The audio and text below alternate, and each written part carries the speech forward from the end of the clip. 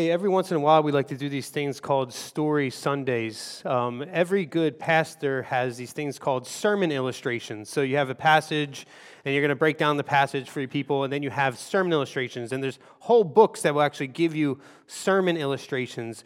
But I thought about if I was going to preach on Isaiah 65, where it talks about the new heavens and the new earth, and I would apply it with the gospel where Paul says in 2 Corinthians 5, Verse 17, therefore, if anyone is in Christ, he is a new creation. It's interesting that in the Greek, it actually says, anyone is in Christ, new creation. New creation.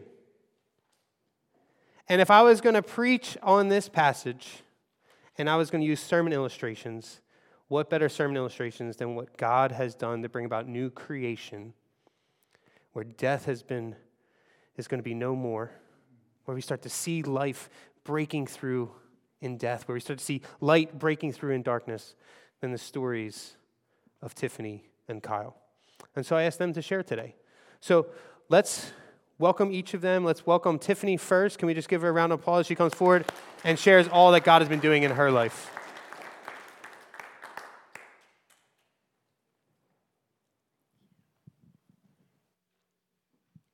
Good morning. Putting my old lady glasses on. I have reached that age sooner than I thought. Okay. This is already off script, but I just want to thank Amanda for choosing the song she did this morning because it was just a reminder of how God answers prayer. So Yet Not I, but Through Christ in Me has been a really helpful song for me in the last few months since we learned it, and so I'm glad we got to sing it this morning. So I want to start by saying that I never thought I had a story to share, as my life was pretty ordinary. So it feels a little weird to be standing here, but I've learned in the past 12 months that you can never predict what God will do in you and through you.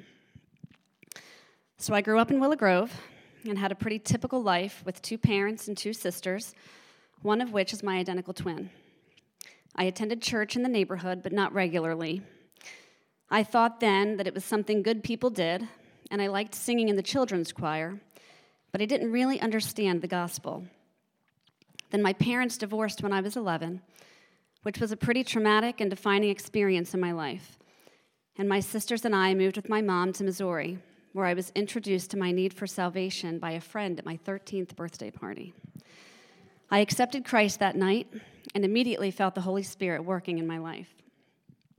Despite his work, I've always struggled with anxiety, and I've even taken medications a few different times in my life to help with it. Starting in my teen years, I struggled a lot with insecurity and feeling like I didn't fit in. I often felt invisible and overlooked by God and by others, and I required frequent validation and reassurance to feel adequate. I missed a lot of opportunities because of the fear of failure, and I worried a lot about the future. My ability to manage stress was pretty low. I went through a particularly difficult time when I was 24, when a fiancé broke off his engagement with me, leading to my return to Pennsylvania. But God used this time to draw me closer to him and to show me that he was enough. I was thankful finally to meet my husband and get married, but I entered a deep depression about 10 years ago when we were having difficulty getting pregnant with our second child. I felt abandoned by God at that time, and even became angry with him for always making things so hard for me. And this was a spiritually dark season in my life. However, God was patient with me, and through wrestling with my faith, I began to understand that his will is perfect. I feel like this experience was critical in my finally surrendering all sense of control and entitlement in my life. Fast forward to Christmas last year. I'd been tired and overwhelmed like most everybody else, working from home and doing virtual school with my boys. I began having some strange symptoms in mid-December that I couldn't quite put together, and I was frustrated that it would ruin my mom's visit from Florida for the holidays. On Christmas Eve, after a telehealth visit with my doctor and waiting to get tested for COVID and feeling extremely weak, I passed out at home and I was taken to the ER by my husband. The next several days are blurry as my cognition was quite impaired. I remember being told in the ER that I had internal bleeding, and then later being given a diagnosis but I was emotionally detached from all information. It turns out I had an aggressive form of leukemia called APL, and my body was effectively shutting down from it. I was transferred to the University of Pennsylvania Hospital on Christmas morning, where I spent the next 35 days, half of them in the ICU. During that time, I was being treated with daily chemotherapy for the leukemia and also being treated for an associated condition called DIC, which had cut off circulation to my extremities, turning my hands, feet, and nose black and shutting down my kidneys, requiring ongoing dialysis. My situation was quite severe, and I've had to learn most of my story through my husband and family because I was not cognitively aware or even able to make decisions on my behalf for some of the time. I don't remember Christmas and only vaguely remember New Year's. But after almost 2 weeks, I began to improve cognitively, get some of my strength back. I was able to transition to intermediate dialysis and move out of the ICU onto the cancer floor, where in addition to daily chemotherapy and dialysis 3 times a week, my hands and feet were being treated daily with a cream to improve the circulation, and I had physical therapy to deal with standing, walking, and self-care activities like brushing my teeth. I was discharged from the hospital on January 28th, and thus began all my outpatient treatment. I had intensive chemotherapy in which they used a form of arsenic. I know, crazy to think that. My treatment regimen was 5 days a week for 4 weeks, every other month, from February through August, and dialysis 3 times weekly, in addition to physical therapy, in-home nursing care, and a variety of medical appointments to treat my damaged fingers and toes. In May, I had 2 fingertips amputated, but praise God, they are the least used ones on my non-dominant hand, and all the others were healed. And twice this last week, 2 people didn't even know. Even studying my fingers, they couldn't tell, so praise God for that.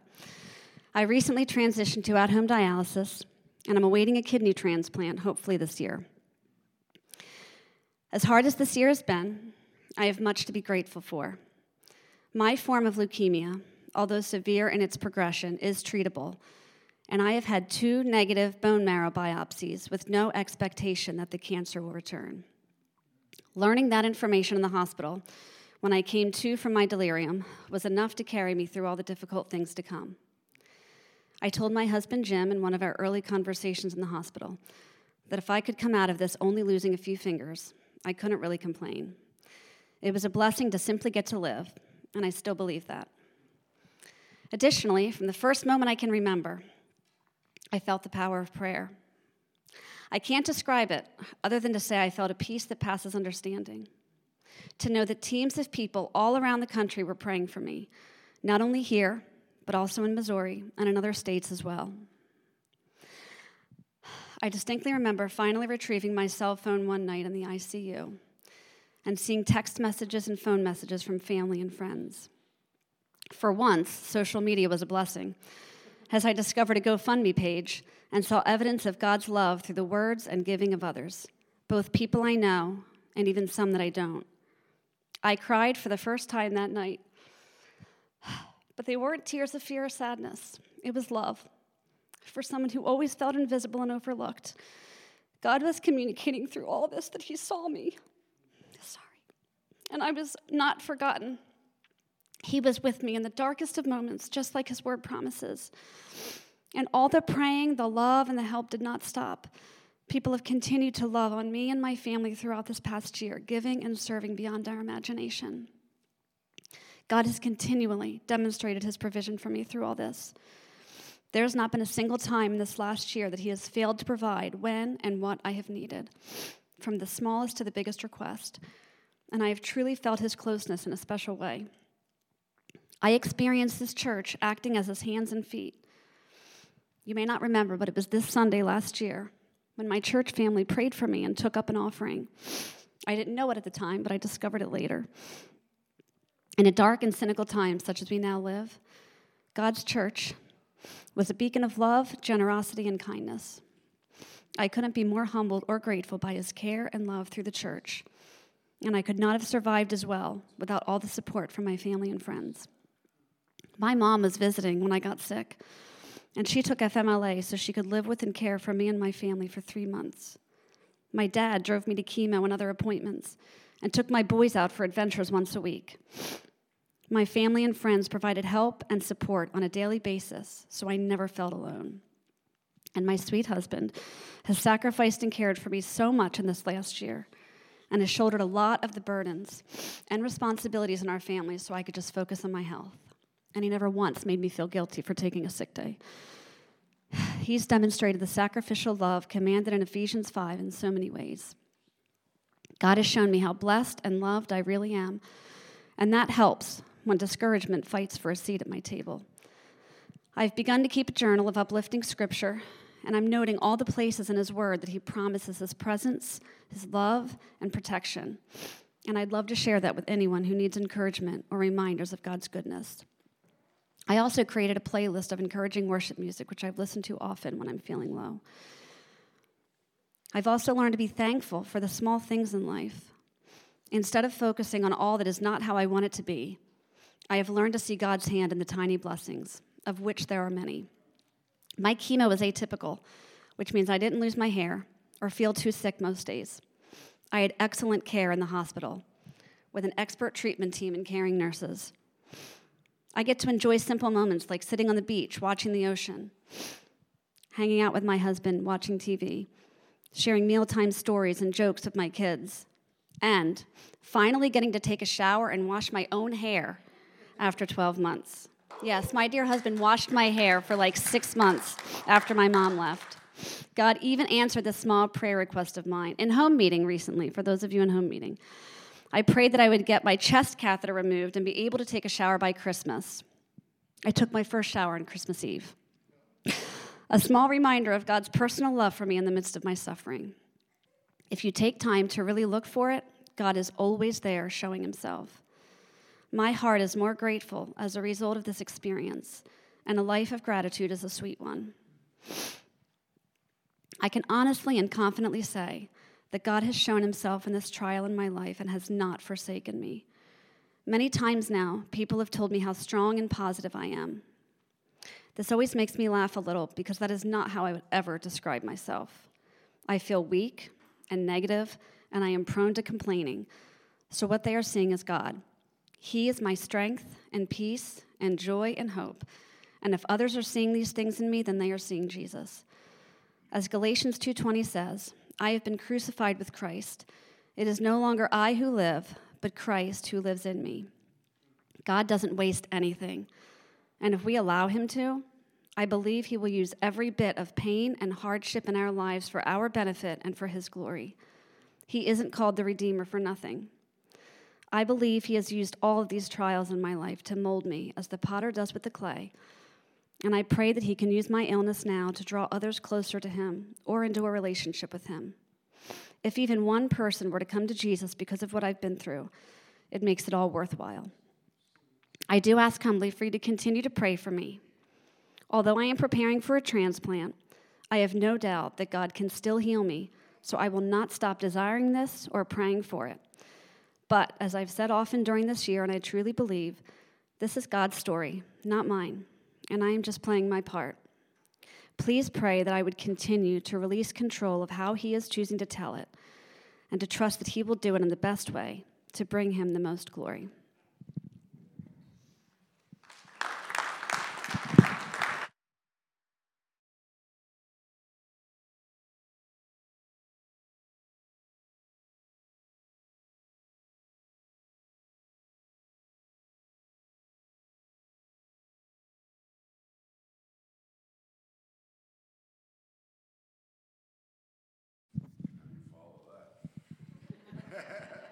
With humility. Hi, my name's Kyle. I'm one of the pastors here. A few years ago, I got to go on a mission trip to Montenegro, which I still can't find on a map. But while I was there, I had the opportunity to talk every day with like a different group of student athletes. And so I was told to tell them who I was and why I was there. Which, when I thought about that, that's actually like a really existential question. But preparing for that really helped me understand and come to terms with and be able to communicate like how big those questions had been in my life. And I'm sure they are for most of us, but I don't think a lot of us ever get the opportunity or realize how important our answers to those questions are. And so I figured out, I think, the best way for me to share about what God's done in my life. And so I'll do the same thing that I did with the students with you this morning. And so I started off by introducing myself. I said, hi, my name's Kyle. When I was in high school, I was a wrestler. I am a brother. I am a son. They all knew by the end of the week I was not a volleyball or soccer player. I couldn't identify that way. But I told them, like, even telling you those things about myself, you still don't know who I am. And so I told them, and I'll invite you guys to do this as well, to consider this question: who are you, and who gets to decide?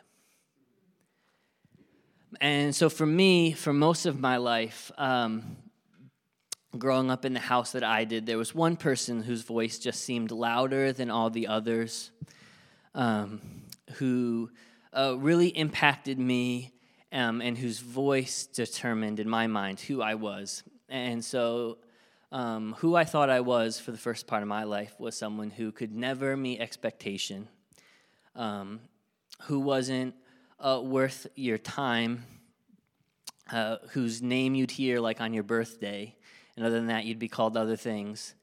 And because of how rarely I could meet those expectations, or how often I fell short, there were lots of consequences in my house for never meeting those expectations. And so you could define me as somebody, fear would probably be the thing that defined me for most of my childhood. And so for like the first 10 years of my life, I thought that's what family was. I just thought that it was what everybody had going on at home. And so then at some point, hitting like middle school, you start to hang out with some other people, see what it's like in their house, and you realize that that's not what it's like for everyone. And that's not necessarily what your parents, for me it was my dad, that's not what dad should be. And so then anger started to define me. So I still had that fear, but now there was this new anger, and so I started to explore who else I could be. And so I found myself in a community of kids and people who were selling and smoking pot. And so I was like 12, and I'm trying that on as my identity. And so there's all kinds of new fears and paranoias that come with that. And there's all kinds of other voices telling you who you should be or who you are. And I didn't like any of them. And I didn't know who I was or who I was supposed to be or who I wanted to be. I just knew that I was angry all the time or I was scared. And so then God did something really cool. And he was doing what he always does, which is working in everybody's lives at the same time. And so he moved this gentleman named Scott from like Minnesota to Trumbull, Connecticut, my town, and he became the new youth pastor at the church that my mom was a member at. And it was the same year that God moved him and his family there, that for the first time in my life, and the only year in my life, God moved my bus stop, which was always right in front of my house, down the street to right in front of the doors of the church. And so I had grown up in church, but I had this weird relationship with God, and I believed that he existed. I just thought he was a liar. And so I had this new option when I got off the bus every day if I wanted to go home or if I wanted to go to this park where part of my life was happening, or I could walk in these doors and I could ask Scott all kinds of questions that nobody had ever thought of before, like if God was so good, then why would he let this happen to me or to other people or whatever it was? If he's such a good father, then how could he put me in the home that he did, whatever it was? And Scott knew me enough to never outright answer my questions. He'd always send me home with like a scripture or a passage, which for like a 12-year-old is the most obnoxious thing in the world. But that's what he would give me. And so I started reading. And I realized through all these stories in Scripture, all the things that God had done for us and for me. And during that time, too, Scott allowed me into his life, and he would occasionally take me to his house for dinner or something like that with his family. And all of a sudden, I saw how he treated his wife. And I saw he was a big guy, to go to the gym. I would see him get on the floor with his disabled daughter and let her play Pretty Pretty Princess or whatever the game was, and put a tiara on his head and all these things. And I was like, man, that's what a dad should be. And so I'd ask Scott questions like, why are you so different than what I have? And he would tell me about his childhood. And how at one point in his life he just realized and learned that it wasn't his dad who tells him who he is. It's not even him who gets to tell him who he is, but it's Christ. And I wanted that, but I didn't know how to get that. And so somewhere in there, when I was about 15, my dad ended up walking out.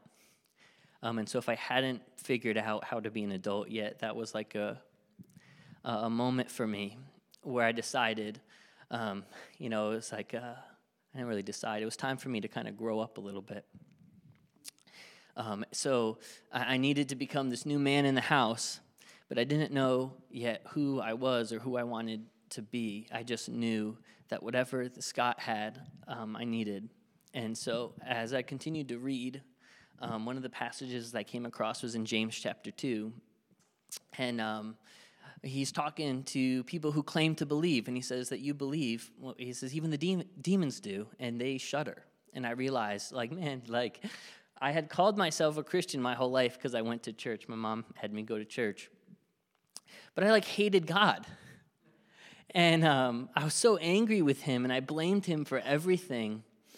And I realized that I was just one of the demons. And that revelation has struck me because that's not who I wanted to be. And the things that I was doing was not the kind of things that I wanted to define me. And this fear and this anger that I was carrying wasn't something that I wanted for the rest of my life. And so I realized in just reading and talking to Scott and some other people that this is the whole point of the gospel.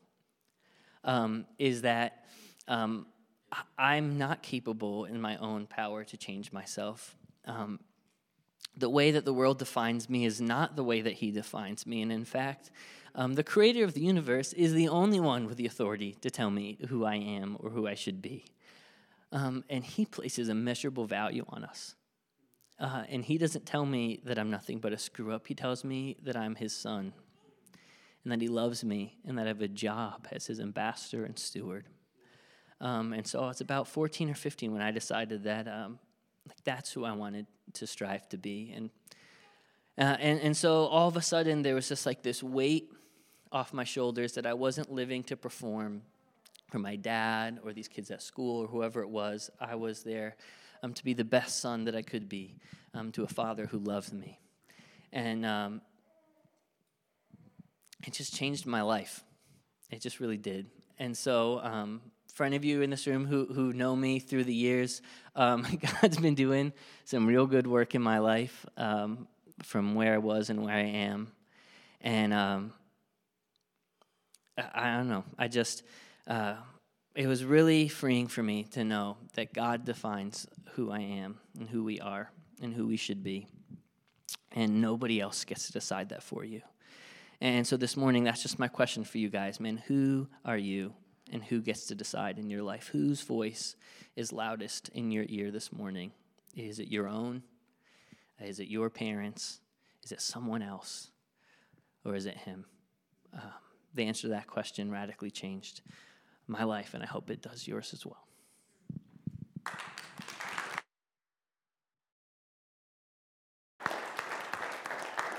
Hey, why don't we have Kyle and Tiffany, we'll just pray for them.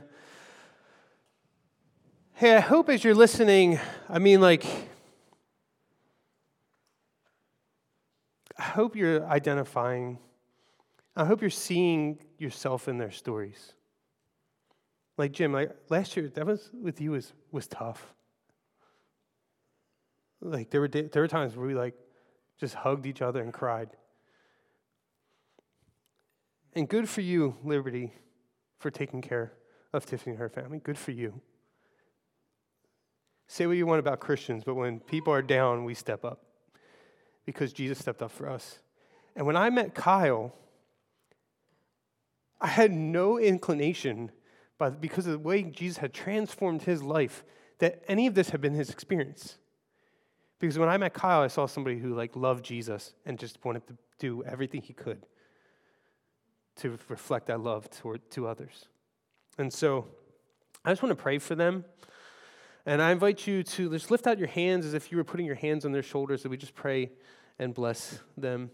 Father, we thank you so much for Tiffany and Kyle, but we don't thank you simply for Tiffany and Kyle. We thank you for you. We thank you for being you, for being the one who doesn't call us idiots or worthless, but calls us sons and daughters.